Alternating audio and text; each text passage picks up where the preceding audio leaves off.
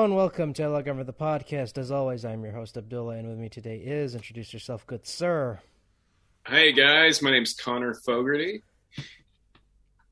And, go ahead. Was I supposed to? No, I was just going to say thank you for saying your last name, because if I said it, I would have butchered it. Oh, no, I know. Fogarty, like Creedence Clearwater Revival singer John Fogerty, but he spells it slightly differently with an E instead of an A. But yeah, there you go. Yeah, because like when I reached out to you via email, the more I look at your name, I'm like, how is it pronounced? I know, it's that kind of weird. My last name is my first and last name are Irish, but there's always like too many ways you could pronounce it, and it's like not many syllables, but it's still, I mean, the English language is so counterintuitive to begin with. So, throw the Irishisms on top, it gets a little muddied real quick. Well, I mean, yeah, Connor's goes without saying that's a pretty Irish name right there. Yeah. Dime a dozen in the mid-90s. Everyone's like, what would be a unique name is Connor. But I was in a class of 30 kids in grade school, and there were 3 Connors. So I was Connor F growing up, and I kind of resented that. I just wanted to be Connor. But I didn't really get to escape that till high school, where there was more Connors. But, at that point, people just call me Fogarty more than anything. But yeah. Oh, you were one of those. You were the last name guy. Like, I swear to yeah. God, because we had that too in my college. Like, there was this guy, who had the same first name as me, and we would just call him by his last name because it's like, that's just who he is. Yeah. Did you both do that, or was that just him? No, he was just like the local guy who everyone called by his last name. Oh, yeah. In the hallway, just be Fogarty. And my dad went to that high school too, and my brother did. So it's kind of like, some people knew the family. There's a lot of families that went to that high school. So it's just kind of like you all kind of, House Fogarty. You get a little bit of that vibe. Well, which one? You got to be more specific. I know. Oh, I know, right? Yeah. It's the shaggy-haired blonde one that doesn't stand up straight. No, the guy whose Twitter profile picture looks like every edgy '90s kid. No, yeah. No, what's so funny when Shin Megami Tensei, which I guess is probably a more notable credit of mine. When that was announced, and I could announce that I was in it.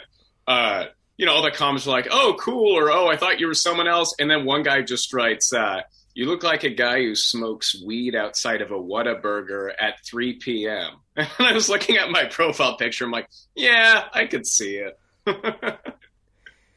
No, because it's I've gotten so used to, and this is like a weird little tangent here, but I've gotten so used to voice actors using professional headshots for their profile pictures. But for sure. when I saw your page, I'm like, you know what? Props to this dude for being himself and just saying fuck everyone else. I'm just gonna post the most, awkward just picture. Just a bedroom selfie. Yeah, no, it's because I think I had a drawing. My friend did this really cool drawing of me. But I was like, okay, I'm going to be in this thing, so I'm just going to. This is what I look like in the flesh. I have headshots, but they're just a little outdated, and my hair is just kind of a mess since the pandemic. So I'm just like, this is me right now. What time is it over there? Oh, it's 10.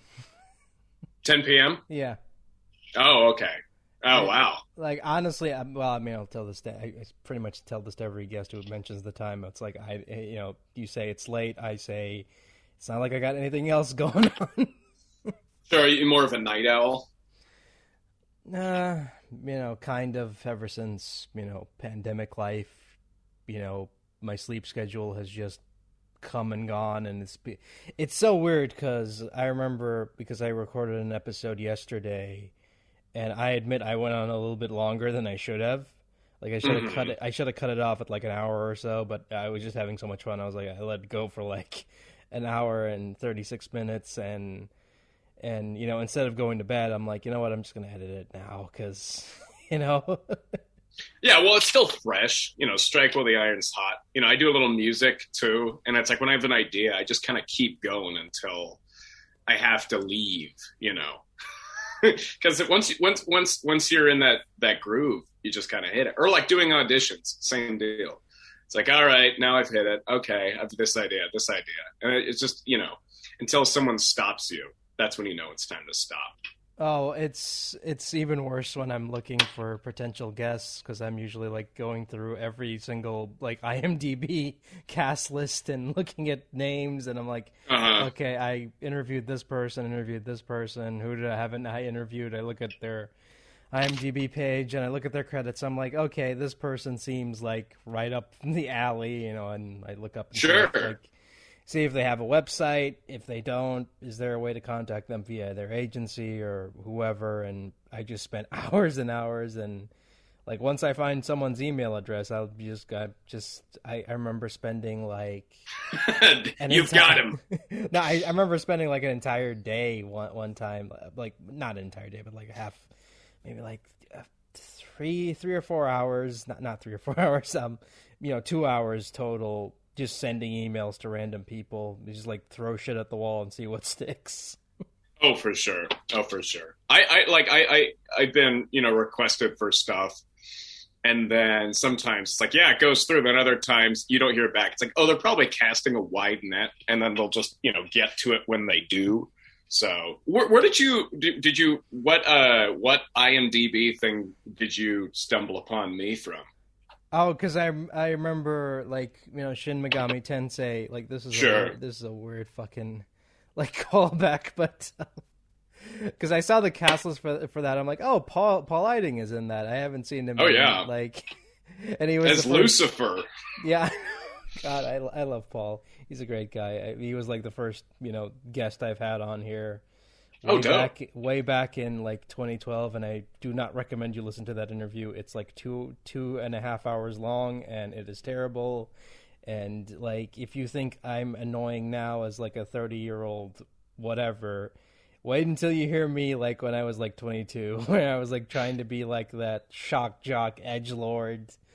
Oh, yeah. So when you're recording Skyrim, any weird stories that on the recording booth, stuff like that? No, it's just like me trying to be like so funny and just like so over the top and like, oh man, like the new Ben 10 series isn't as good as the old one, and it's just fucking hell. Yeah. Well, it's so also like with you don't want to like. Also, like, you don't want to get voice actors caught in the bind. Like, don't you agree? Doesn't this thing suck? It's like, look, we would love to be cast in everything. And I'm happy to act in it. I don't know the final product until I see it. Like, I'm actually playing Shin Megami Tensei. I was, like, out of town a little bit, so I'm a little behind. But I was playing it. I was like, I actually am having fun.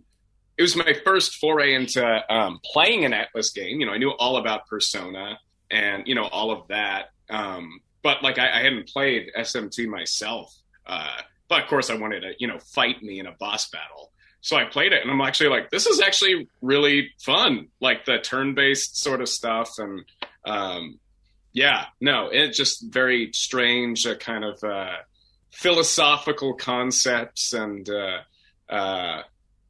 like exploring my character's kind of ideology and then the other ideologies and then going, okay, if I was in this situation, whose side? It seems kind of like a crapshoot. There's no real good option. Are you familiar with the game yourself? Have you played it? Yeah, because it was weird. Like it was like of all the games that they could have remastered and put out, they chose this one, and I'm like, okay, this one has like it has a cult following, but it isn't big enough, so you can like do a remaster of it. So, and I'm all for like preservation of games. So it's like, okay, yeah, cool. And it's like, I don't know if this was deliberate, but like the voice direction, especially in the English dub, feels like a PS2 era callback, and it's amazing. Oh yeah, I don't know. We just all kind of did our thing, I guess. Because if you had told me like this was just a game that was like done in like 2002 or 2004, like it was recorded back then, I'd be like, yeah, sure, because the performances are pretty much like, that where we were like not where it wasn't like, I wouldn't say bad, but like we were slowly getting into the groove of like, okay, maybe we should take these things more seriously. Kind of. I Mm. don't know. Like it was that weird era of like some games had like really interesting voice acting and some games were just like, yeah, who cares? Ah, gotcha. And I am rambling. I am so sorry for that. I do that a lot.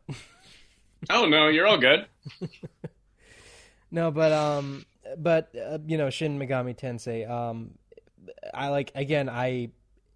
I'm glad it got remastered because I'm one of those people who's like, Persona's good and all, but when is like SMT gonna get some love? And I'm like, cool. You're doing something with the franchise. It's been like I don't know how many years, but you're doing something, I guess. Yeah, well, yeah, the trailers for five are out now, and it looks cool seeing it all kind of modernized and ready to go. So I'll be excited to see that game too when that comes out. Because yeah, I mean, I think a lot of times like games like God, like what the big internet meme is Half-Life 3 ever going to come out? But it's like you get that Half-Life VR game, and you go, oh, okay, they haven't forgotten about it, and you kind of get to see it modernized a bit, which is, it's cool to see. I don't know, anytime it's an old property, and I think with this era of the internet, you get fandoms. Studios hear the demand of fans a lot more, so it's much more likely, something's going to be made that seems like just kind of a fan would dream it up. Wouldn't it be like the Marvel Cinematic Universe? It's like, well, what if we put all of them in the same universe? And then there's like 20 something movies that are all interconnected, and they actually did it. It's just we're in that era now, and it's kind of crazy. Yeah, it's crazy how that's the norm now, and everyone accepts everything to be a shared universe, and the concept of the standalone movie is pretty much dead, which is kind of unfortunate, but whatever. Yeah, well, I like it's like the Marvel movies. I'll probably I've seen probably almost all of them, because so it's just like it's going to be fun and whatever. But also, it is always great to have that. You don't need to worry about have I seen these dozen movies first so I can see this one. I think at a point I sweat that less because it's just like, all right, I'll get the details I need. I can, if I can't see all of them, I can Wikipedia synopses one or two. I think we can allow ourselves that. But yeah, it's hard with everything so interconnected now to really keep track of everything. But I think, the big fans will absorb every detail and everyone else will just enjoy the ride. And that's all okay. Yeah, I mean it's mindless entertainment, and hey, mindless entertainment's always welcome here now, especially these days. God knows we need more of that. I know. Is it more opened up there now? And you're in Kuwait, right? Yeah. I mean, we're kind of, I don't know. We're in that weird period where we're opening up again, but there's still restrictions now. So, while everything's not 100% back to normal, this is like as normal as we're gonna get right now. So there you go.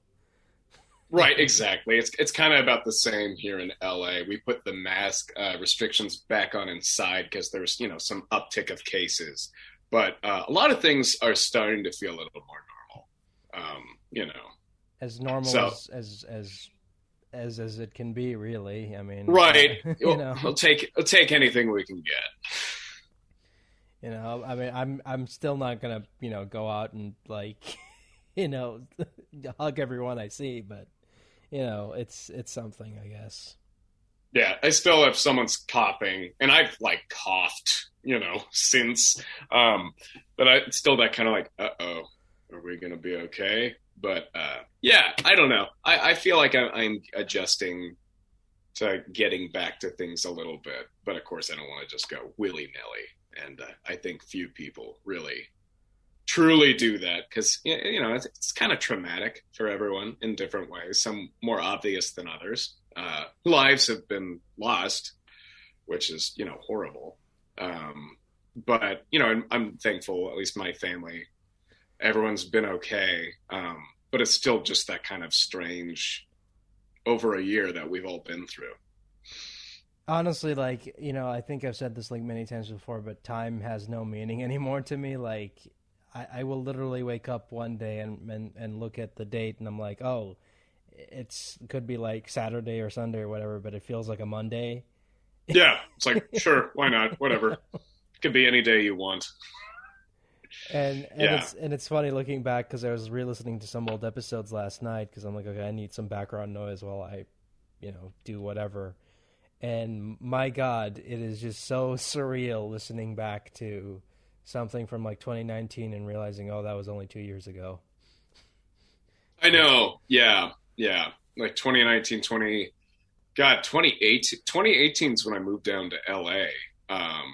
And God, to think that wasn't even that long ago, but my life feels quite different now, in a lot of ways. And, part of that's the pandemic, but also just like, I don't know, really trying to take the career to the next level and stuff like that.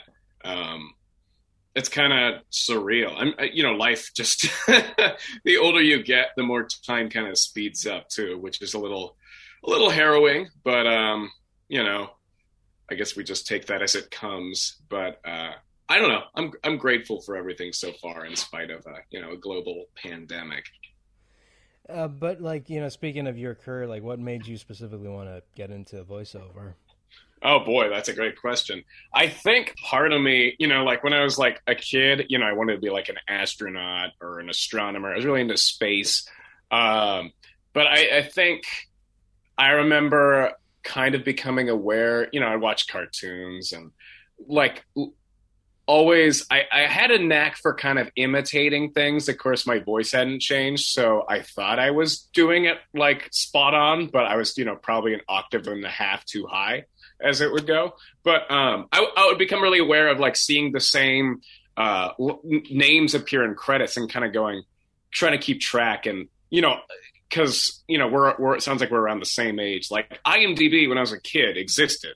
So I could go on IMDb and like see, oh, this person's in this thing, and wait, that guy's that guy. I remember it was like David Kaye being Megatron was also David Kaye as Clank and Ratchet and Clank, and that blew my mind. Stuff like that. So that sort of thing was always kind of in the back of my mind. I was really into music. I still kind of do music, but I think when I was like 14, I wanted to be like a rock star or something, or, musician. And then I think around 17, I really was like, I was doing impressions. I'd listen to like like soundboard prank calls. Oh God! For those that don't know, that I'm gonna age myself here, but like in the early days of the internet, like before everyone and their mother had their own like prank channels or whatever. Yeah, the Wild West of YouTube. Yeah, one of the things wasn't even YouTube. It was like these like random sites you could go to, Rapid Share or whatever. Yeah, and you can just like download a soundboard, and what people would do is like they would take these soundboards which were composed of random clips of a celebrity being like Arnold Schwarzenegger or whoever. Yeah. And they would like prank call people. And some of those prank calls got recorded and uploaded to YouTube by various accounts. And I remember watching those as a teenager and just laughing out at the absurdity, because it's like, it's Arnold Schwarzenegger's voice, and yet no one knows like. Yeah. The most recognizable voice there is, with such a distinctive Austrian accent, and yet still they're like, "Sir, we do not have. I don't care that you're a cop. You can't talk to me that." Like they don't realize it's Detective John Kimball. But yeah, I was like imitating stuff like that, and people are like, "Oh, you should be a voice actor," and I'm kind of like, I liked that idea, but like. I was like, I don't know if I can act. So I started doing I did like plays in middle school, but like I kind of really looked at it like my senior year of high school, and I found I loved it. I got a lead in one of my first things. I got to have like a German accent, talked like an octave higher. I was like, it was Arsenic and Old Lace. I played Dr. Einstein. I don't know if you're familiar with that play. But I played Dr. Einstein, and I was kind of a peer the whole time. And I was like, I loved making audiences laugh, and I loved creating this character. So I kind of became hooked, and then I did it in college. I did plays there. I got an agent through a classmate slash castmate who had an agent. I went to college in Seattle, which is in Washington and the States, and I got an agent there who represented me for like TV and film and voiceover. I did some like I did a college radio thing.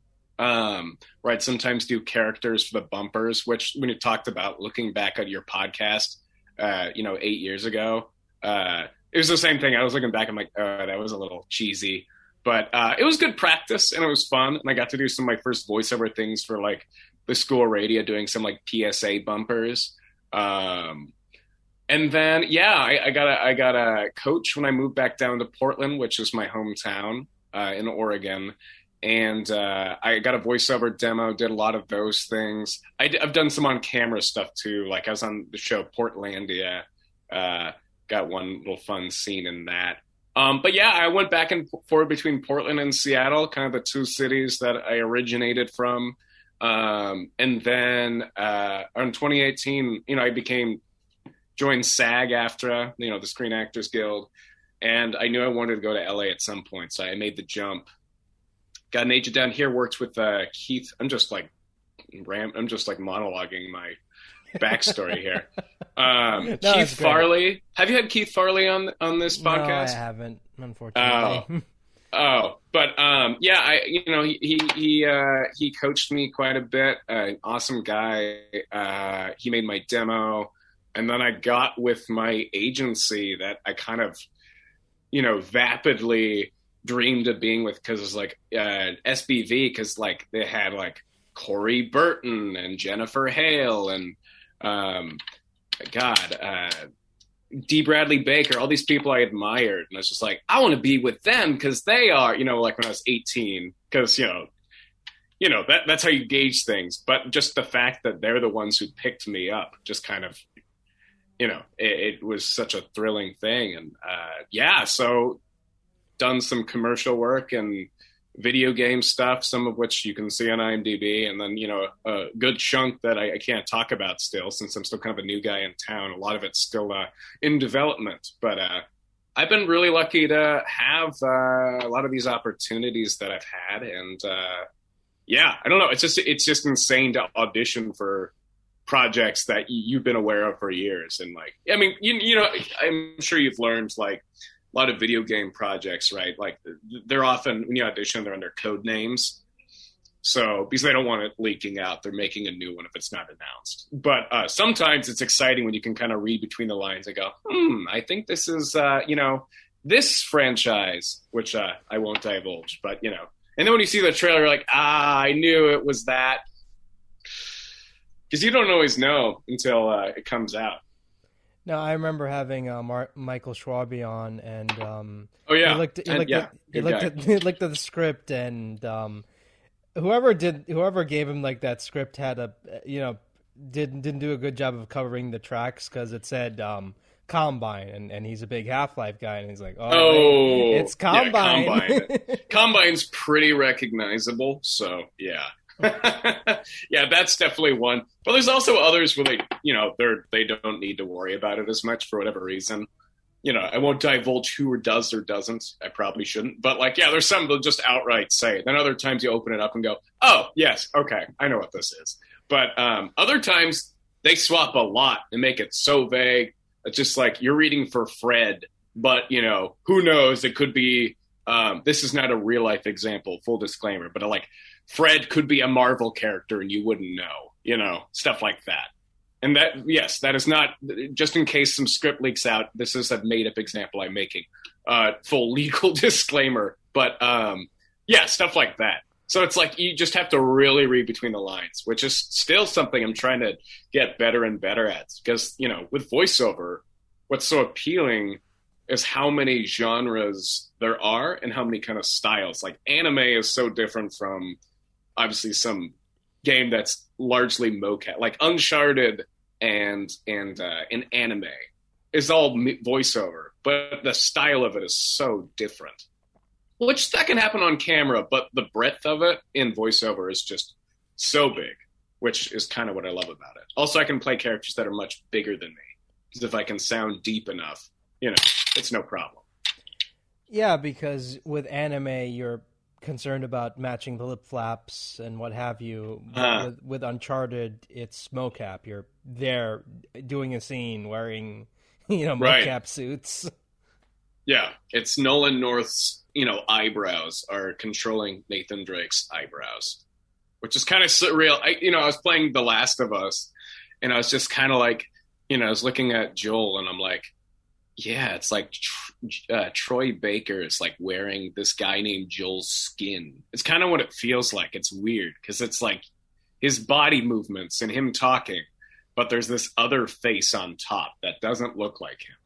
It's kind of surreal. Yeah, and you look at it, and I've had people who've done mocap before, and they say like one of the hardest things to do is not laugh because you're dressed up like a Christmas tree, and you're supposed it looks ridiculous. You're supposed to do this like really serious scene, but you have to do it because it's like that's how they want the not just your voice, they want your entire performance, your entire body language for this character, and you better not fuck it up.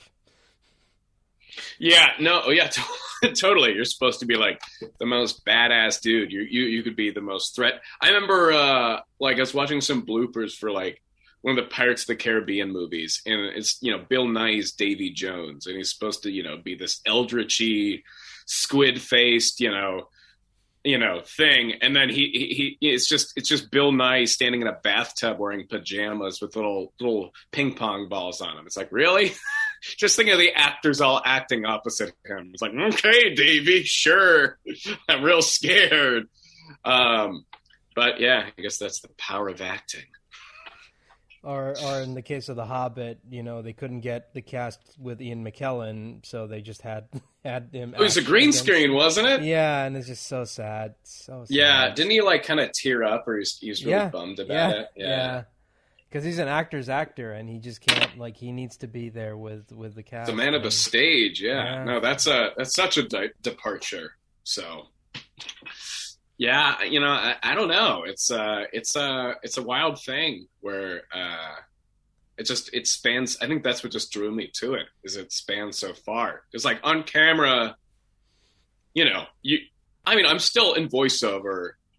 It's not like they're putting you out for every single role, and they, everyone has a wheelhouse, still, but there's a lot more freedom. Whereas if it was on camera, I'm going to play some, college kid every time, which is fine, but also it's just way more limiting.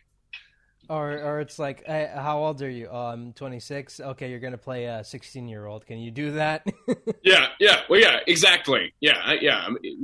I'm 27, and I probably would still be going out for 16-year-olds sometimes. And it's that thing where then it's like you have to. It's like, okay, you might look at, but do you talk like that now? And can you get in that mindset? Oh my God, when I was 16, what was I doing? I think I was just going home and looking up bass tabs for, a Soundgarden song. Like, I don't really know what was my point of view then.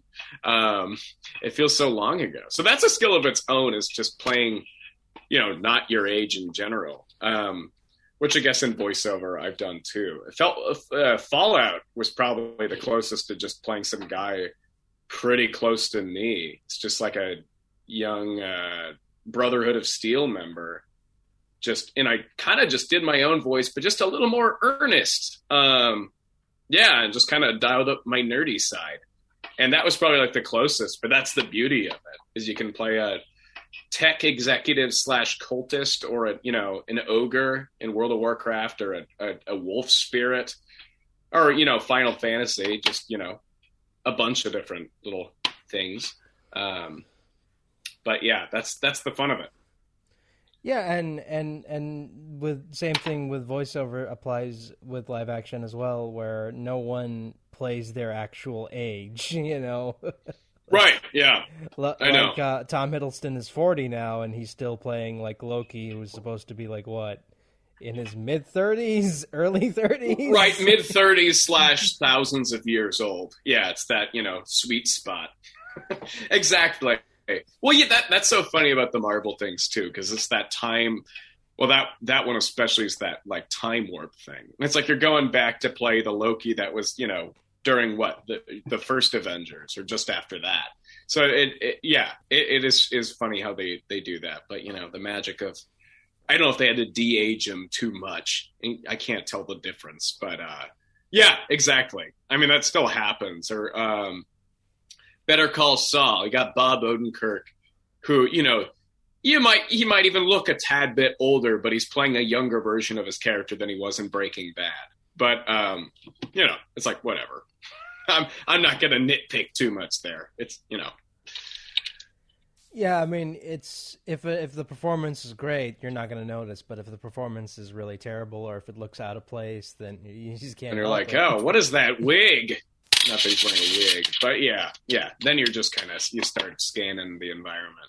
It was like Mark Hamill was quoting like Harrison Ford when they were shooting the original Star Wars movie, like when Mark Hamill's like, well, shouldn't my hair be wet because like I was just in the trash compactor? And then Harrison Ford's like, hey kid, they're paying attention to your hair. We've got bigger problems, or something like that. Because it's like, yeah, it is true. Because I never noticed it. I'm just watching them being chased by stormtroopers, but I'm like, oh god, his hair's not even wet. Then yeah, that's a good point. Yeah, same thing I think happened in Groundhog Day, where Bill Murray went up to Harold Ramis and said, should I be wearing like the same clothes I wore at the beginning of the movie? Because I'm still stuck in a time loop, and I finally broke it, and we're finally together, and Harold Ramis is like, I don't know, and he asked like what's funny is like he went on and asked like every single like extra, and he's like, should I be wearing the same? Should I be wearing the same thing? And it's like, yes. He's asking someone else. They're like, I'm not even in the movie. I'm just trying to walk to the bagel shop here. I'm walking through the set. He's like, well, what do you think? It's like, yeah, I don't. Yeah, man. When I was a kid, me and my neighborhood friends and my younger brother, we made movies together.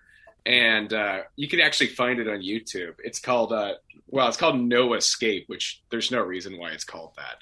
But you can find it somewhere on YouTube.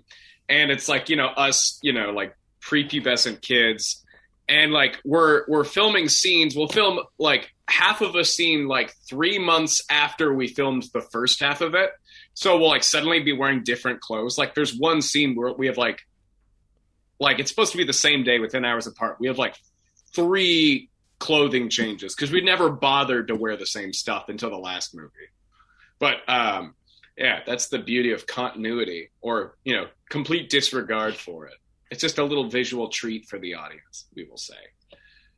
Oh, it's like the Ed Wood thing where it's like one shot is in day and the other shot is in night. Oh, yeah. Well, we did that, too. It was the middle of the night. You'd see the sun going through the window.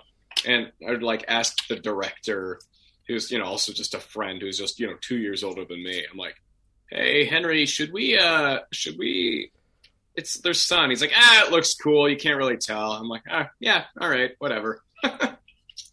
Attention to detail at that age. It's about the big picture. Yeah, yes, we're making up the plot as we go for this movie, which we kind of did. Which is very tricky because you write yourself, quote unquote, write yourself into a lot of holes there. But yeah, it was fun. That was my first acting experience. And if you watch those movies, it'd be shocking to learn that I'm now the one of that group who is now doing this for a living. So fate is weird. No, I love looking back at old stuff and thinking, oh God, that person is now really successful. Yeah. No, one of my friends, he plays the villain. He's probably the best, and he doesn't do acting or anything now. But one time he's he kind of blocked it back. But he's like, Connor, I mean, he's rewatching. He's like, I mean, we're all bad, but how are you the one who's the actor now? I'm like, I don't know. Someone might, me plugging this might ruin my career. They'll look back and be like, oh man, he's looking at the camera the whole time. Because, back then I'd look straight into the camera sometimes when I'd say my lines, which doesn't make a lot of sense. But that's okay. No, It's part of the charm. oh god, it reminds me of like there was this like one time in college you had to like make a video PSA, and oh god, I cringe when I watched my part because it's like they gave me a script and I'm like, okay, can you memorize the script? I'm like, okay, sure, it's only like 5 or 6 lines, and I did it, and like I look back at the footage and it looks like I'm reading off a teleprompter when I'm not. I don't know why I'm looking at the camera straight ahead. I'm like, it's unnatural. They're like, dude, you're memori You're going off memory here. Why are you still reading it out of the air? That's so funny. Yeah, no. What was that? What was that for? PSA. It was a group project where it was like, okay, you got to do like a video presentation about something. I don't remember what it was, but it was that we decided to do like a PSA about safety or something. I don't remember, but it was like, really terrible. Really terrible. What did you study in college? Business. Oh, Business okay, management. So it's like my dad. It's a good practical. I did psychology and theater, which is not so practical. I guess am I using my theater degree?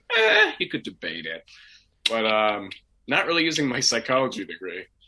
Oh, well, I mean, Julie Nathanson is pretty smart when it comes to, she has a PhD in psychology, and she's like, doing voiceover, and it's like, and I asked her. I didn't know she had a PhD. No, I think I knew she did psychology. No, yeah, she's really smart. She is really smart. Yeah, and I'm like, sure. and I remember when I had her on, I'm like, do you ever feel like you're overqualified to do this?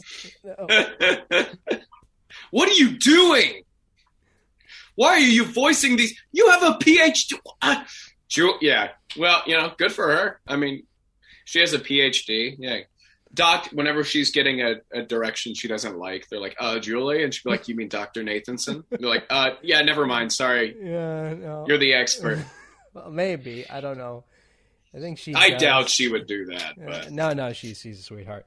But I mean, my point is like, it's always interesting whenever I find out that someone has like a, like a background in something that isn't acting, and I just sometimes wonder like, why didn't you go into that field then?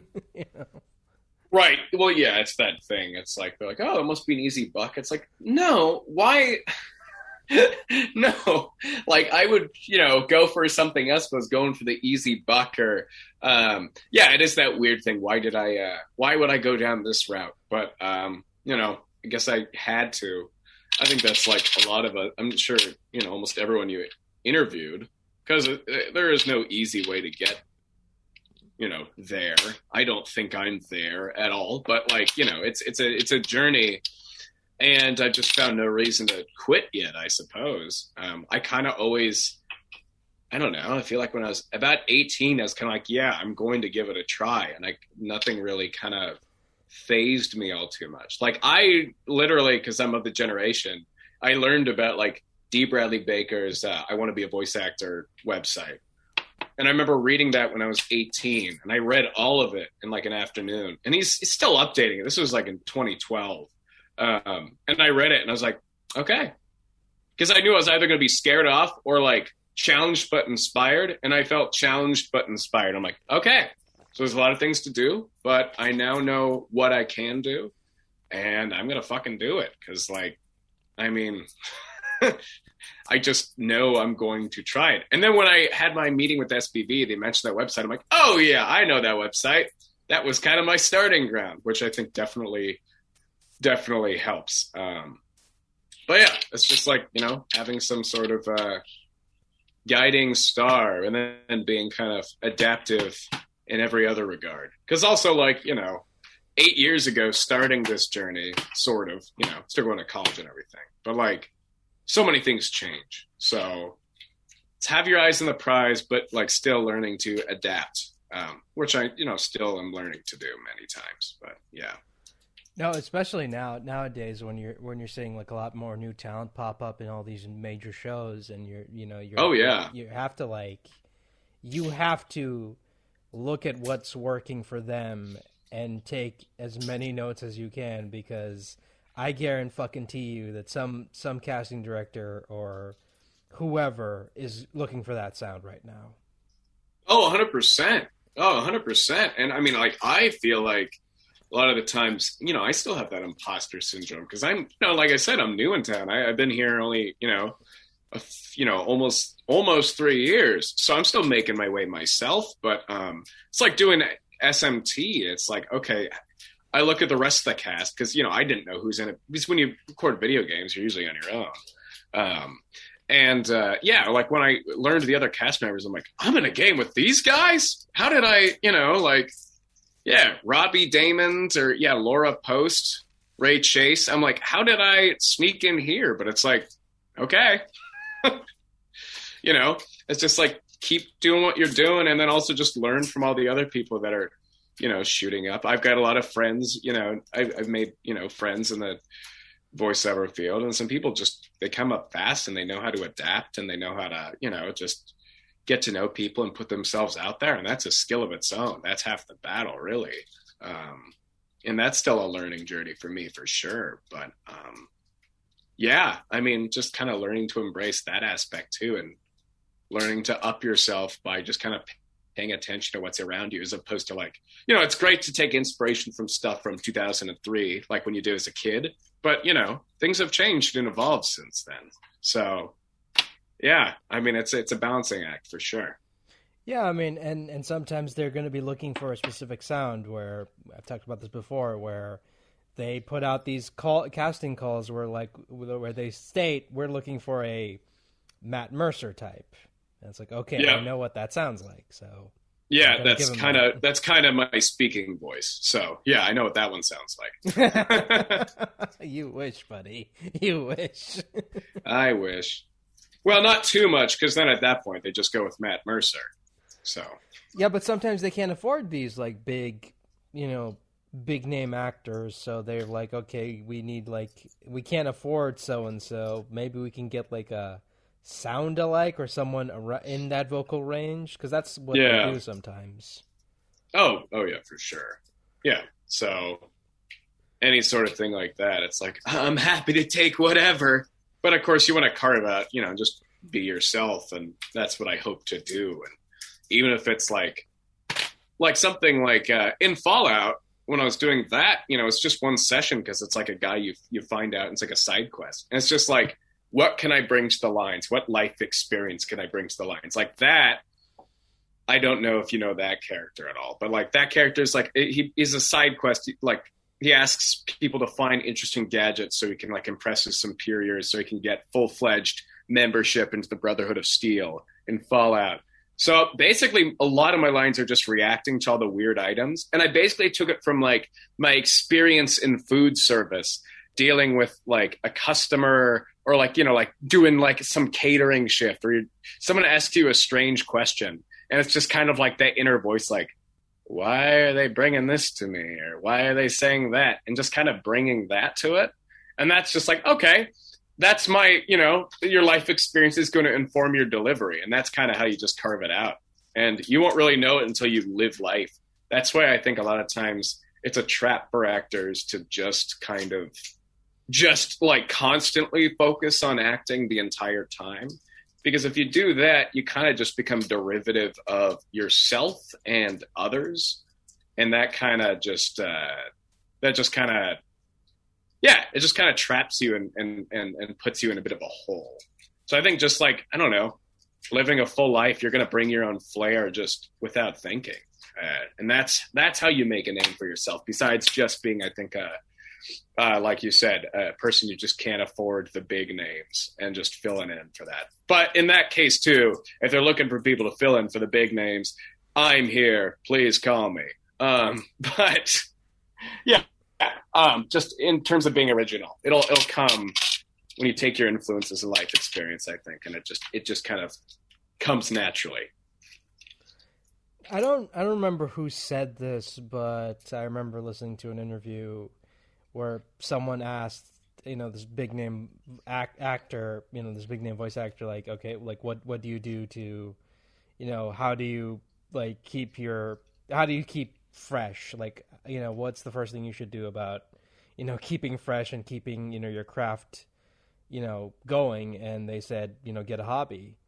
Because if you focus too Yeah. much on, because if you focus too much on work, it's going to become derivative, and you're going to get burnt out, and you're gonna, you're gonna hate it. You're gonna start to hate it. No, it's an endurance game for sure. I mean, you know, I think every actor knows a lot of people in the beginning of their journey that maybe wanted to be actors that maybe aren't pursuing it anymore, and it's completely understandable. I mean, there's so many perks to not being an actor. Like a stable job, or you can live in any city you want. Now, voiceover, it's increasingly, I think, going to become a thing where once you kind of establish yourself, you can maybe live in whatever city you want, but that's a thing down the road. But like, there's so many things that, not being an actor, you don't have to deal with rejection so frequently. All these sort of things. You have to deal with the subjectivity of performance and art. So I don't blame anyone who doesn't want to, but it's like, I think half the reason I've made it any distance at all is just because it's just outlasting things. You're just like, all right, well, I still want to do it, and I'm still going to try to do it. And it's in putting in work, but it's just kind of plowing through, not just like making the same mistakes again, because that gets you nowhere, but like just a determination, like, all right, I'm still going to do this. And that being said, like, there's no guarantee just because you want to do something and you keep trying. I'm not of the belief that like, just if you want it so much, you're going to get it. Like, because there's so many freak occurrences of life. I don't know if everything happens for a reason. Maybe, but I think there's enough freak occurrences in life that I'm a little skeptical of that. But I think, life, if there's no inherent meaning, you just got to kind of make it for yourself and adapt. Now I'm getting into that Shin Megami Tensei philosophical. This is my reason. I guess that's just existentialism. It's like there's no inherent meaning to life. You just have to make it yourself. Well, I mean, we're only on this earth for a short while, and you got to make the most Yeah. of it. Right. Exactly. And every year that goes by, I'm like, well, all right. I guess that was a quarter of my life right there. So I'm 27 now, if I'm lucky, or who knows, maybe we'll live to a 300 by the time I'm 100. But then I'm like, am I just really old for like 200 years? I don't know. We'll deal with that when we get there. No, I mean, it's, like I said before, I've seen like a lot of people, up and comers come in, and I feel like they should be there. I feel like everyone who gets the role got it because they were meant to get that role. Right. And even if you don't get a major role that you audition for and it goes to someone else, it's not the end of your career. You're just you're just like down a peg, and you just got to build yourself back up. Oh well, no, for sure. I mean, I have, maybe I won't go into deep, but it's like I have learned that I was a finalist for a major role in something, and then asked to read for a different thing, and then didn't get that, but still just got offered other things in a project anyway. Because it's just, you made an impression. Maybe it wasn't perfectly right. You were down to the wire, but it's like, look, the part's only going to go to someone, or maybe, two people if there's a recast, but, you hope not for that. But, like with something like that, you do have to kind of take those moral victories too, because they often down the road can lead to something else. Because on camera doing like indie movies in Seattle, it's like I auditioned for something and they're like, oh, you were the runner up, which now you don't get usually in voiceover. They don't have someone going, you were 15th place for this role. Though sometimes you learn you were a finalist. But that's usually like months after. And they're like, oh, well, we want you for this. Because I've gotten offers for things and I'm like, I don't know exactly what the audition was that led them to give me this thing. Or it's like, some, a lot of times agents can pitch you for roles too. And if they like your demo and they know something about you, they'll offer you the role. But sometimes it's just a casting director just heard you do something in an audition, like, not for that, but I like that sound and I think that'd be great for this.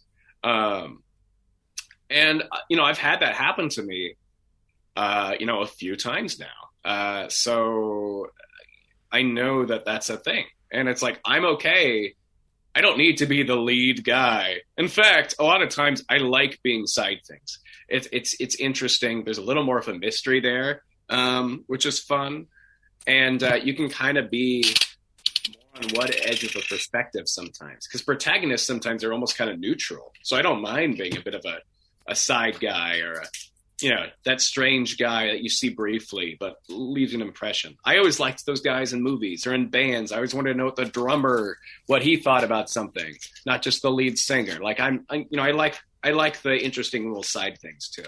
So I'm happy to take side roles for sure. Yeah, no, I mean, some of my, that's the whole trope of like, the character actor, the guy who I love the character actors. Yeah, who's like, who isn't the main role, but puts on a great performance and leaves such a lasting impression on people that they're like, that's amazing. That performance is amazing. And it's like, it wouldn't have been amazing if that person was cast in the lead role, because when you're in the lead, they expect you to carry the entire thing. You're the main protagonist. You have to, this entire thing, goes on. I've been that too. And it's a little more stressful, which, I mean, then again, that being said, of course, I, love to play lead parts too, but like, there's a lot weighing on your shoulders there. And, I'm a person that usually, there's been some exceptions for sure. I've dug too deep before, but like, I tried to stay away from internet comments for the most part, because it's just like, look, there's going to be so many people. And if you're a protagonist, you're the main guy. That's just more of those unknowns or, people reaching out. So, that's part of the pressure of living a semi-public life. Not that I live a public life, at all. I've never been stopped on the street, and, I don't anticipate that happening anytime soon. I've been stopped on Twitter, I guess you could say, but, that's fine. Everyone's been nice, that's great. But, it's, there's a lot of pressure with that sort of thing. And, any sort of major property, you want to do right by them, or like in SMT, playing a character that was established in 2003, never had a voice before, and then, auditioning and then doing, all right, this is what I would assume he sounds like. And then, they get you in it. So you're like, all right, well, hope people are okay with this. But it's also like, at some point that even you have to kind of go, all right, well, the producers picked this too, and the casting people picked this, and I'm in the game. So that was their call. And that's what I did, the best of what I sought out to do. And, that's something where it's like, that can be daunting too, but at some point you have to kind of just leave that too, and just, hope people enjoy it. And I've gotten a lot of nice comments. So, I'll take that for what that is, but there's always that pressure too. Well, yeah, especially nowadays, where before actors, voice actors would just like do a show and then that's it. They didn't like, there was no Twitter. There was no like, like there was no pressure on them about their performances, because like no one gave a shit. Like the people who were complaining about voice acting back in the day were complaining about it on internet forums, and like people like Billy West and John DiMaggio and whoever at the time weren't gonna waste their time going to internet forums. No, I doubt they could be. Yeah, they make a burner account and start arguing with everyone. Can you imagine? Who knows? Maybe someone's done that. But that is a funny thought to think. Yeah, no, sometimes, like, especially back then, I think you really would have to seek it out to find out who hates you. And that's the thing also, just the mass of people in the world, the mass of people that consume anything. I don't know of anyone that's got like 100% approval. Well, I don't know. There's some people I know who are wonderful, kindest people. And I've never heard anyone say anything bad, but like, I don't think anyone has 100% approval rating on anything.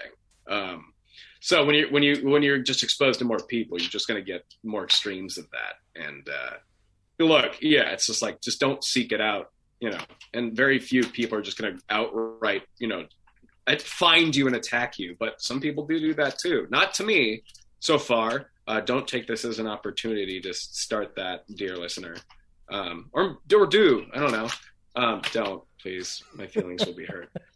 But yeah. No, because because I remember I had someone on here and she was talking about like, she made the mistake of watching a review about an anime dub that she was in, and she played the lead role. No, she played the lead. Oh, the lead role. No, they're gonna mention you.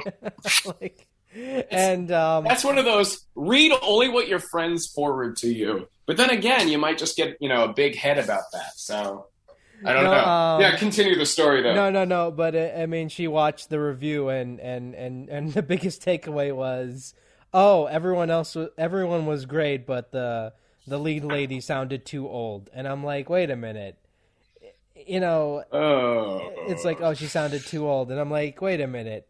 Half the cast are in their fucking 20s and 30s, and they're playing teenagers. What do you mean sounds too old? Right. Exactly. Well, that's like I've done on-camera things where it's like, because I look young for my age. But on the phone, some people, like I remember having this job in Portland for a bit where I was doing calling people, and I had to ask for like their age. He's like, "Oh, I'm twice your age. I'm 81." I'm like, "Yes, sir. I'm 40 and a half." Uh-huh.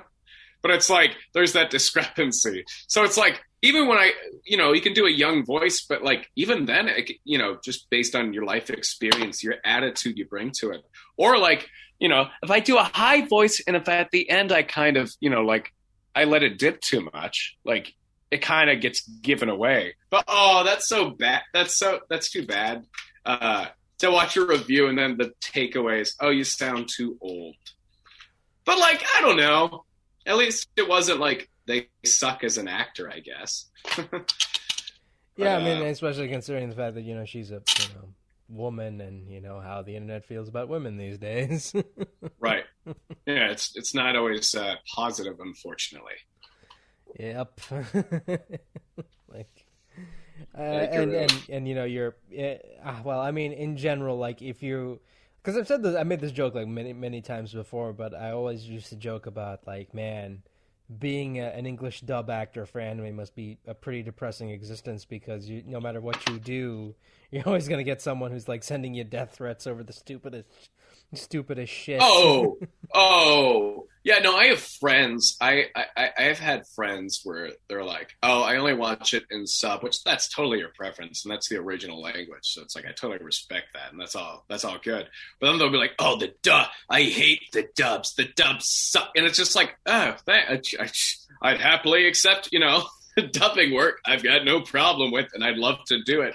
But it's like, okay, if I was in a dub of something, they'd be like, wait, you were okay, but everything else sucks. Like, it's just like, oh, geez.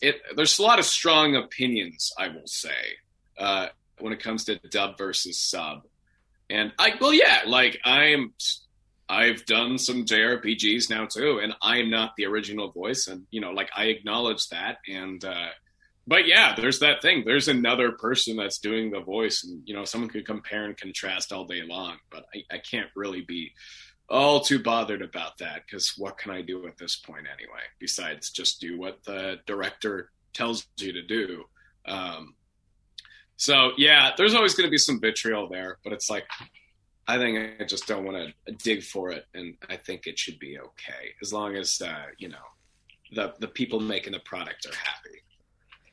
Yeah, I mean, at the end of the day, like, I've said this many times before as well. It's like, if you're getting mad at an actor for a performance, well, you should get mad at the casting people and the voice director, because that's what they wanted. So send hate comments to all of them.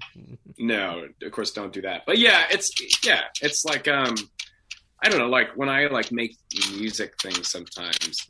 And it's like that debate, like, at the end of the day, it's always like, well, what do I want it to sound like? And what makes me feel right? It's like, that's really kind of what, it's like, it's the being yourself is all you can really do, which is kind of true. Because it's like, this feels authentic to me. And if it's, what a casting director picks for it, then it's like, that's what it's going to be. It's like, I've auditioned for things, then I hear... Many times I've auditioned for things, and a lot of times I will find what the actual final voice is, and I'll be like, oh yeah, that does seem better. Like, I pretty much always am like, yeah, that is the right voice for it. I mean, SMT, I read for multiple characters on that. And, when I hear the voices, like, in the end, I was like, oh yeah, that makes more sense. And, like, if I had to guess when I was auditioning, like who I would have been cast for, it would have been Hikawa, and I was. I was like, oh yeah, if there's going to be anyone, I was going to be that. And you hear Robbie Damon as his character, and you're like, yeah, that's the voice. That's kind of just how it goes usually. It's like a lot of times it just kind of rings true because it just kind of was meant to be, which is that weird kind of intangible X factor to casting. But I'm no casting expert. I don't know, what their process is. But, I respect it a lot because I want them to give me jobs. But no, in all seriousness, there's an art to it. And I think it's really cool to see how it comes together. Yeah, no, it's really, like, I am in awe of the people who not only are able to match the lip flaps perfectly, but also give a phenomenal performance as well, because that is just such a rare talent. It is such a rare talent. I mean, God. Yeah, no, it's like having done some of it myself. It's like, okay, how did that? It always feels like a miracle that it all came together, because it's dialing in a technicality, but an emotional aspect. Yeah, it's wild, but it's so much fun. It's great, but it is a wild thing, dubbing, and just the technology of it, and like seeing how it works, especially remote. Like with a pandemic, I was kind of like, well, crap, there goes the career. But like, getting, calls from agents and having different guides, like, no, we're all still in the game. Here's what you do. And learning to adapt for that was quite an adventure.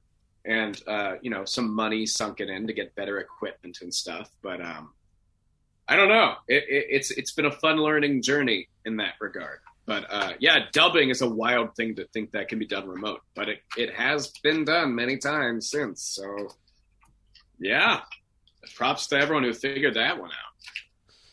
Yeah, I know, because like I've talked to many anime people, and some say they don't mind dubbing from home. Others are like, "Can we go back to the studios, please?"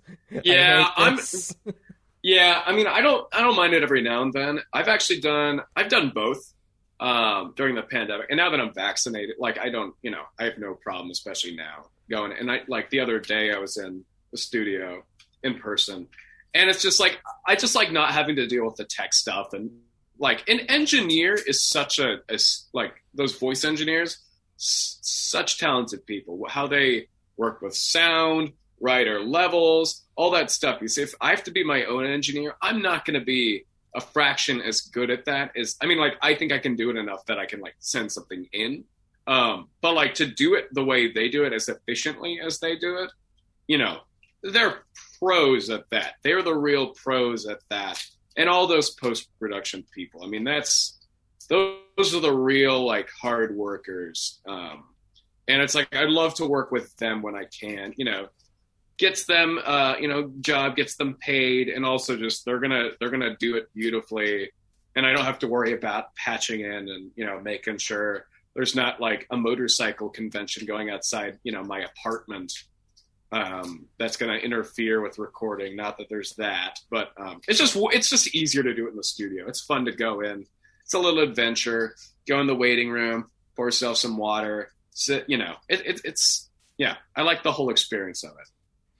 Well, any experience where you don't have to worry about levels is always great. Oh, yeah. Well, I'm sure you know that, too. It's just like, boy. I'm clipping again. I had because I've got a microphone. It's got that little pad where it's got like you can go down like 10 decibels or 20 decibels. You click it. If I have to do a shouting thing sometimes, I might do it. Now I usually do the gain wheel because like I feel like something gets a little lost sometimes when I hit the clicker. But like I've sometimes recorded an audition, and I listen to it back. I'm like, why is this so quiet? And I go back to redo it just because I'm like, this is too quiet. And I look at it's like I was clicked at 20 decibels the whole time. Like, well, that's why. So I'm like, all right, here we go again. Oh yeah, no, there have been plenty of episodes on this show where my microphone at my end was clipping like crazy, and I'm like, God damn it. Like, yeah, or there'll be that weird little those little sounds that will pop in sometimes. The little ghost in the recording, sort of. Yeah, those are less than fun. So like I definitely am like I'm happy to go into studios when I can. And I'm sure a lot of dubbing actors, I can only imagine like for like people that are just doing anime all the time, like if I were them, I'd probably be happy to go back into the studio. But if they've got their system, because I know how it works. It's like you got to be able to look at the lips, got to look at the script, doing it on your screens. Everyone's got different screens. When you just go with the gold standard, there's nothing better than that. So that sounds really folksy of me to say, but it's true. Well, I mean, that's how the business works, really. Like, well, I know, yeah. It's like you really want to. You can go with Fogarty Studios, or you can go with the best Lime Studios in Santa Monica, for example. That's a great studio in L.A. Or Bang Zoom, of course, is a very famous studio, and all of those. And that's the weird thing moving to LA, because I live pretty close to the Bang Zoom studio. You walk past, you're like, oh yeah, there's Bang Zoom. It's just like, oh, it's all right here. Being right where everything's being made is a wild thing. Yeah, just any of those things. It's just kind of cool to live in that. That's part of the fun of LA, I suppose. And then you have to deal with the traffic. And I was gonna say heat, but I got to imagine it's pretty hot where you are too. Oh boy, summer heat here fucking sucks. What does it get to? I guess what are you on? Are you what degrees? Are you? As of right now, as of recording, it's 108 Fahrenheit. Oh boy, is it Celsius you guys use standard over there? Or yeah, Celsius. So okay. I have it on Fahrenheit just in case, because I know it's 108 right now. Yeah, and it's like it's 11 p.m. over there. Yep. Oh God, do you have AC, or you just soldier it through? Well, yes, of course. Otherwise, I'd can't imagine like. Well, like where I'm from the Pacific Northwest in Portland, Oregon, so like the northwest corner of the states. And I was up there. We had a heat wave because I was visiting some friends in Seattle, and then I went down to Portland. But there's this massive heat wave. This was like the end of June, and I was up there, and it was like 115 during the day. And these cities up in the Northwest, because it's a very moderate temperature, it rains a ton where I'm from, but it never gets that hot or that cold. A lot of people don't have air conditioning because it's not really that necessary. Some do, but some don't. It was tough. Like, because I was in Seattle, like restaurants were closing because it was just too hot and they had no AC. They thought, what was the point of keeping the store open? Or maybe it wasn't safe. I don't know. But yeah, that was wild. But yeah, if you're in a hot climate, I'm sure it's like, all right, you've got AC, you can soldier it through. But I got to imagine it's still not, No, I can't. I can't go out more than 5 seconds. I just can't. Like, it's got to feel like an oven. Is it a dry heat? Yep. Yeah. And your lips all chapped. Nice. Yep. Yeah, I prefer that to humidity though. If it's hot and humid, I'm a little bit whiny. I mean, where I'm from is more on the humid side, but down in LA, it's a lot drier heat. So you win some and you lose, and it's just hotter in general. Not Kuwait hot, but it can get there. I mean, I can tolerate Western hotness, but here it's like I can't. It's just, oh God. Have you spent some time in the States too? Last time I was there was 2019. Did like a quick vacation. Ironically enough. Cool. Enough. Quick vacation on the other side of the planet. It's like, all right, gonna hop over here and then take a day on a plane. No, because I was just so burnt out. I'm like, I gotta get out of here. I gotta get fucking out of here. I need a vacation. And I'm like, okay, let's just fucking do it. Let's just go to the States for 2 weeks, and we did, and we went to. Where'd you go? We went to Fort Lauderdale for nice, week, yeah. And then L.A. for a week. So there you go. Oh wow, okay, yeah, all over. I mean, obviously it's a pretty big country, so that's a lot of traveling. I've never been to Florida, believe it or not, but I've been to the East Coast for sure. I've been to Georgia, so just north of there, but I haven't been to Fort Lauderdale, but it looks nice. Oh, it's very peaceful, but like there's a lot of old people there, so Yeah, that's kind of our stereotype of Florida. It's just a bunch of old people. Because I remember like we were at the hotel and we were at the breakfast and not a person my age there. Like everyone was like No, old and like, oh god, it's a I feel bunch like of elderly people from like New York and New Jersey. yeah, Yeah. I would imagine. And it's like, oh god, I feel like I'm like the youngest person here, and it's just so sad. Yeah. Well, yeah, because on the East Coast, it's like a lot of like, especially East Coast retirees, they move to Florida, and on the West Coast, they'll move to Arizona because it's hot weather and just nice, and especially Arizona, you get some nice spacious outdoors, and that's all good. But yeah, if you're young and you pick the wrong hotel, you're going to be by far the youngest person there. Obviously, Florida's a big spring break spot.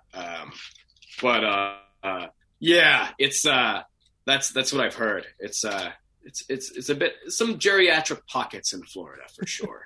It's old people and surfer dudes, so take your Yeah, pick. and like also like the other stereotype we have is like there's always like things about Florida man because for whatever reason reporters have access to all the police records in Florida, so you get all these news stories about the craziest stuff that like people in like craziest crimes people in Florida have committed. It's like Florida man feeds daughter to alligator. Like you'll just learn that because like I mean there's crazy people in any part of the country, but like since reporters have access to like all the police records, it just makes Florida just sound absolutely insane. And I'm sure some of it has its just crazy pockets in general, but you really just get the exposure to it in the news. So that's always kind of entertaining / quite horrifying. No offense to anyone in Florida, but I'm sure they all know the jokes. No, I mean it's quiet. Like it's like there's honestly, like it was honestly boring. But I mean if there was crazy shit going on, I had noticed it. So oh yeah, I'm sure it's not Fort Lauderdale. I'm sure it's a little more placid, a little more tranquil. So I'm sure you're all right there, and I'm sure it's a great place to retire. I'm sure if I went there, I'd fully get it. I just haven't yet. So I just hear about Florida man in the news. Yeah, I know, but yeah, but I mean, LA is just like it's so weird because like you go, you ever had that feeling where you haven't been to a place for so long and you go back there and you're just shocked at how much has changed in the years? Absolutely, yes. My college town, or the city I went to college, Seattle. Yeah, every time I go back, I'm like, oh, that's new. Yeah. Yeah, because I remember like the last time I went to LA was like 2012, and then you go there, yeah. You go there in like 2019, and it's like, what the fuck happened? Oh yeah. No, it's yeah. Well, like, I mean, I live in like Burbank, which is where a lot of voice actors I think live, and it's where a lot of the studios are. But like, I live by like Warner Brothers and Disney, I guess. Not Disneyland, but Disney Studios, which is cool. But it feels a little more tucked away in suburban because even when I go over to like the Hollywood side, it's a little overwhelming over there. So, not that I'm hanging out in Hollywood. Most LA residents don't just chill on Hollywood Boulevard and hang out with people dressed up as Spider-Man. No. I avoid those places because it's like because first of all they're fucking tourist traps, so you're gonna get all that. Oh yeah, they'll shake your hand and then they grab you to pose for a photo and they go, "That's $10." You're like, I didn't agree to that. Yeah, it's fucking gross. And when it's when it's the weekend, it's the worst because it's like everyone's gonna go there, and it's like, Yeah, no, it's always that shocking. Like, wait, everyone had the same idea as me to go to the beach on a sunny weekend day. What?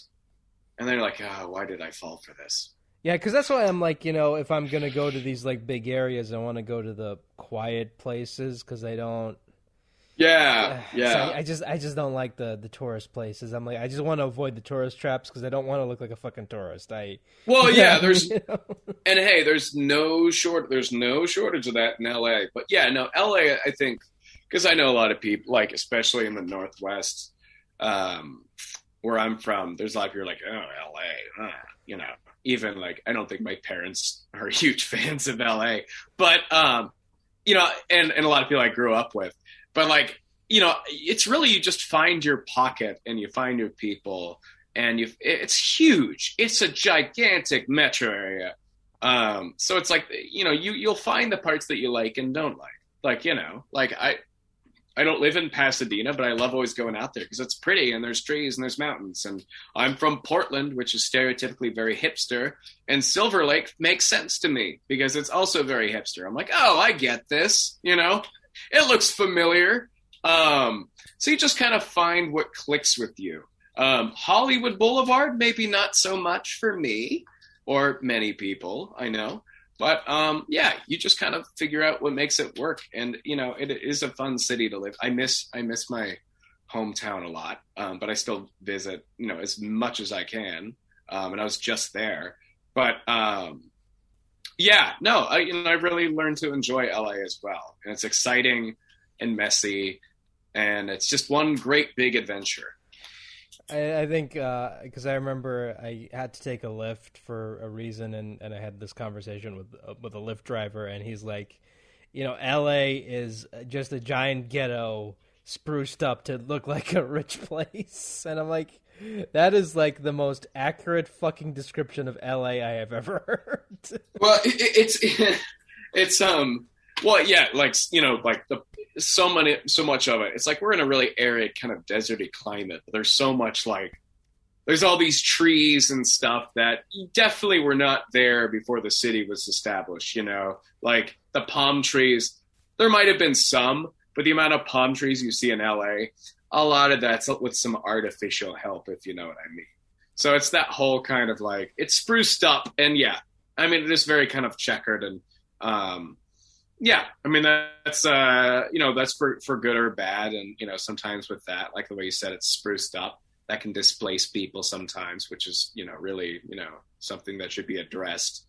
But, yeah, I mean, it's a big, complicated, it's just a big, complicated, sprawling place with some, you take the good and the bad, like any place, really. Don't get me wrong, any place at all. My hometown as well, and anywhere, and America or the world.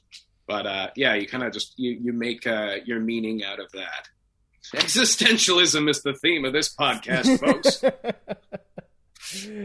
Yeah, because honestly, and everyone is like, oh, well, why did they stop talking about voiceover? Because I'm someone who's like, I want to know more about the person, because the character is like, the character is not real. It doesn't exist. And I just, like, yeah, in most cases, he's dead. He died. Sorry.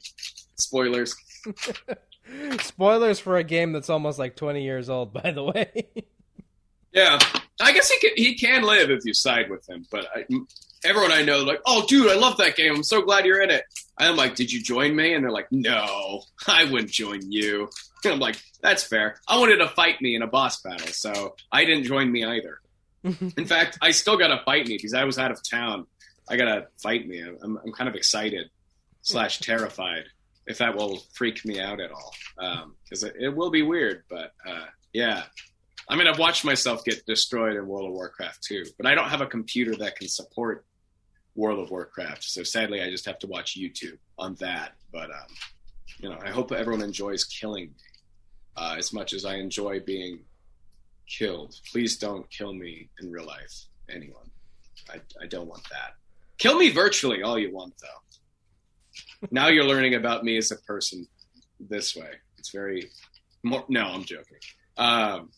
Yeah, no, but yeah, no, I know what you mean, because it's like, they're like, well, how'd you get that part in that game? Well, I auditioned and they picked me. There's that aspect of it. It's like, well, I don't know what to say about that. And then, you know, there's always so many NDAs, and everyone always wants to know, ooh, what are you doing? I'm like, well, I can't tell. Or, you know, people can identify you. I've had friends go like, this is you. And it's like a trailer, and you're like, I don't, and then you watch the trailer like, oh, that is me. But then you're like, okay, I can't tell them, you know, that that's me until it like comes out. So you can go like, all right, you can think whatever you want, man. But even if it was, couldn't tell you. But yeah, it's, so much of it's under lock and key. And in my case, a lot of it still is yet to be seen. But I'll cryptically say I'm excited about stuff that's coming, and I hope other people will be too. Well, Maybe they'll hate it. I don't know. I mean, if it's a big franchise, I can guarantee you they'll probably love it or hate it, depending on right. There's no middle ground anymore. So yeah, why should there be? Yeah, I mean, there is no like, oh, this show's okay or this movie was okay. No, it's like this is either the greatest thing ever or the biggest piece of shit ever. I know. So a lot of times with that kind of stuff, because there's so many things I've seen, I'm like, all right, yeah, I can see why people like this, but I'm also kind of like, I'm not really coming back to it, and that's fine. But then I'll hear other people like, I hate it. And it's like, I don't know how you can muster unless it's like wronged you personally or it's sending some, hateful message. I don't really know why it's worth dedicating so much energy to, I mean, if it's part of something you're a huge fan of and you're just really not satisfied, I guess I can get that. But even then, if like I'm a big, fan of a franchise and there's a bad part that I don't like, if I can kind of like, if it's a story element I don't like, I'll usually try to canon it in some way that like makes sense to me. I'll kind of go, oh, well, maybe I'll find something on the internet that explains it well enough. And I can go, okay, I'll just accept that and go to sleep at night. But like when it's something I don't care about, like if I'm not like a fan of it, then it's so rare that I'm going to actively hate it. Because it's like, why? If people enjoy it and it's not harming anyone, I don't really see why I should hate it, So I don't get that a lot of the time, but the internet can just ramp people up. So, which is, what is it? The Carsonian nightmare? Is it the Carsonian? It's like the two schools of thought about like, is technology going to save us or doom us? And I think there's no straight answer, but it's like that sort of thing with the internet. Cause it's just like, well, it's like conspiracy theories and anything like that, people can get riled up and, if you don't kind of know who each other are or see each other, there's something to that I think can bring out just that like anger in a lot of people, which is in everyone to some degree, but it's just like, that's how we have to learn how to navigate that. Cause that's just so tricky. And we still, I don't think have figured that out, but I don't know. I think we will at some point, hopefully. I mean, social media has made it like really difficult to have a conversation with, just a conversation in general, critically about media, because it's like, you're always going to run into someone who's like, oh, this thing is fucking stupid, how dare you like it? Or someone who's like, oh, this thing is amazing, how dare you not like it? And it's just yeah. I mean, that was me when I was 14. Me and my friends in high school would like be music snobs, like, oh, they like that band, and we like rant about it and get mad. And now I'm just like, why were we wasting our energy? And there's some stuff like we'd rant about. Now I'm like, I actually think that I kind of like this. It's like, well, shoot. I mean, the only thing it's really embarrassing to is, if my 14-year-old self met me and realized he's not as critical or picky, I don't know, he might judge me. But you know what? Screw it. Take that, 14-year-old me. I'm me now. I won.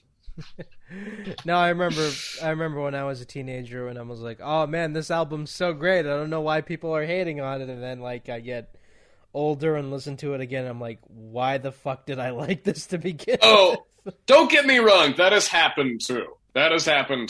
But yeah, it really goes both ways. There's a lot of stuff where you're like, this is actually, it's I always have this thing. Some of my favorite stuff is always those things where you're like, what the hell is that? This is so weird. Like if it's some music, like this is really weird. I don't know. And then you go back and you're like, huh, okay, that one part was weird sounding, but it's kind of interesting. And then you're like, that part was kind of cool. And then they're like, okay, the song isn't terrible. It's a little different. And then the next thing you're like, I'm obsessed with this and everything this band has ever put out, and I would die for them. That's usually my process with discovering new music. I will like be weirded out and hate it, and then I'll hum it, and then I'll be like, well, that's different. And then I'm listening to it again and again, and then I love it. So Oh, with me, it's like if it's an album I really want to like, I will like, I will try my hardest to say, "Oh God, this is brilliant," when it really isn't. Yeah. Oh, I've done that like with TV shows or yeah, music. I'm like, this is good. Or like, yeah, okay. Because a lot of people I know like it and I respect, their opinion. And then after a while, it could be like 6 seasons in. I'm like, I don't know if I personally care. And kind of learning to like let go of that and go like, you know what?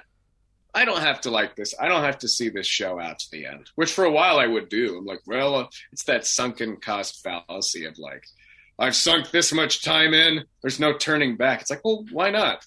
Turn back. Step away. And so it's okay.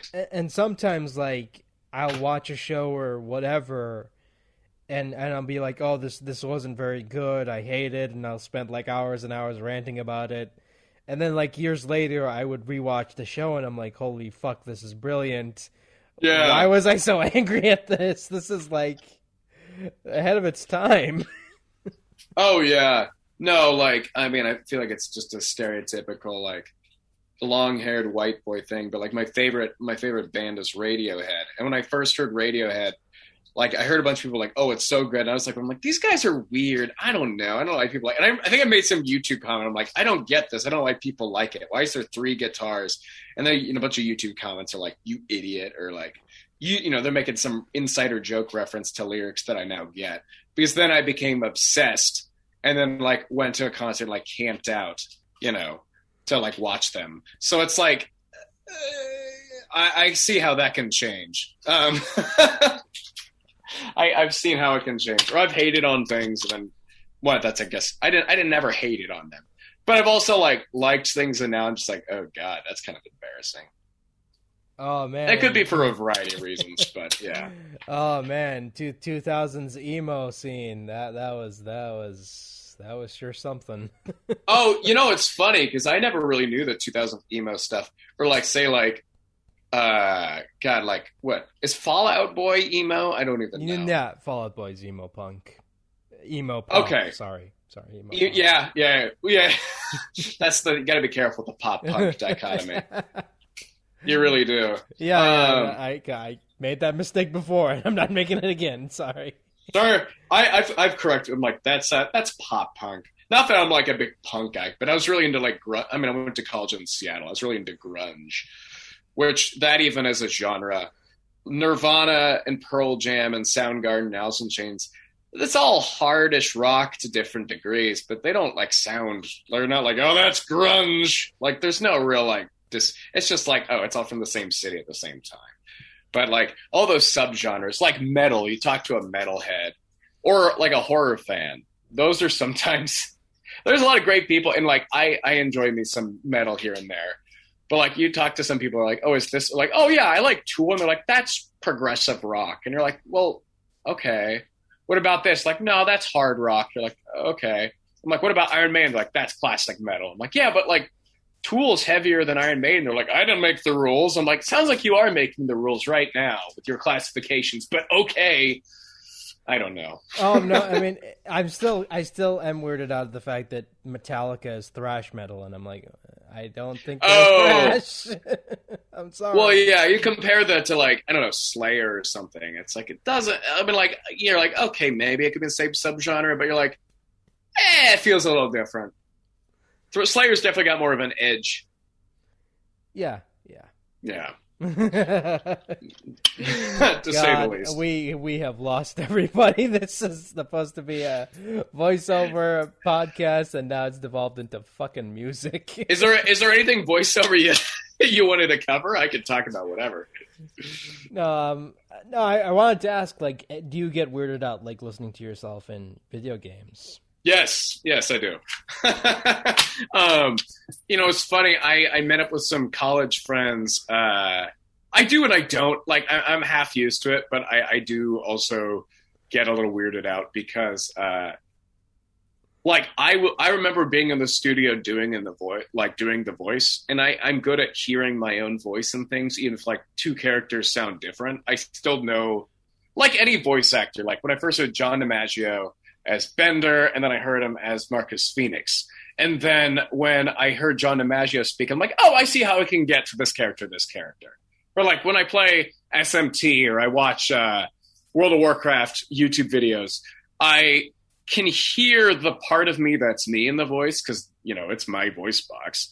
And I had some friends in college, what I was saying, they're like, it's really cool seeing those videos of you in those games. But they're like, honestly, I just remember you at parties because I was a ham and at parties I'd break out into voices, you know, too, if I'm just goofing with my friends. Like, it just sounds like you goofing around with your friends making voices. I'm like, well, I mean, it is kind of the same thing. It's just professionally now. So that's fair for them. They're like, oh, I remember you doing a voice like that years before you did the voice, which is kind of weird.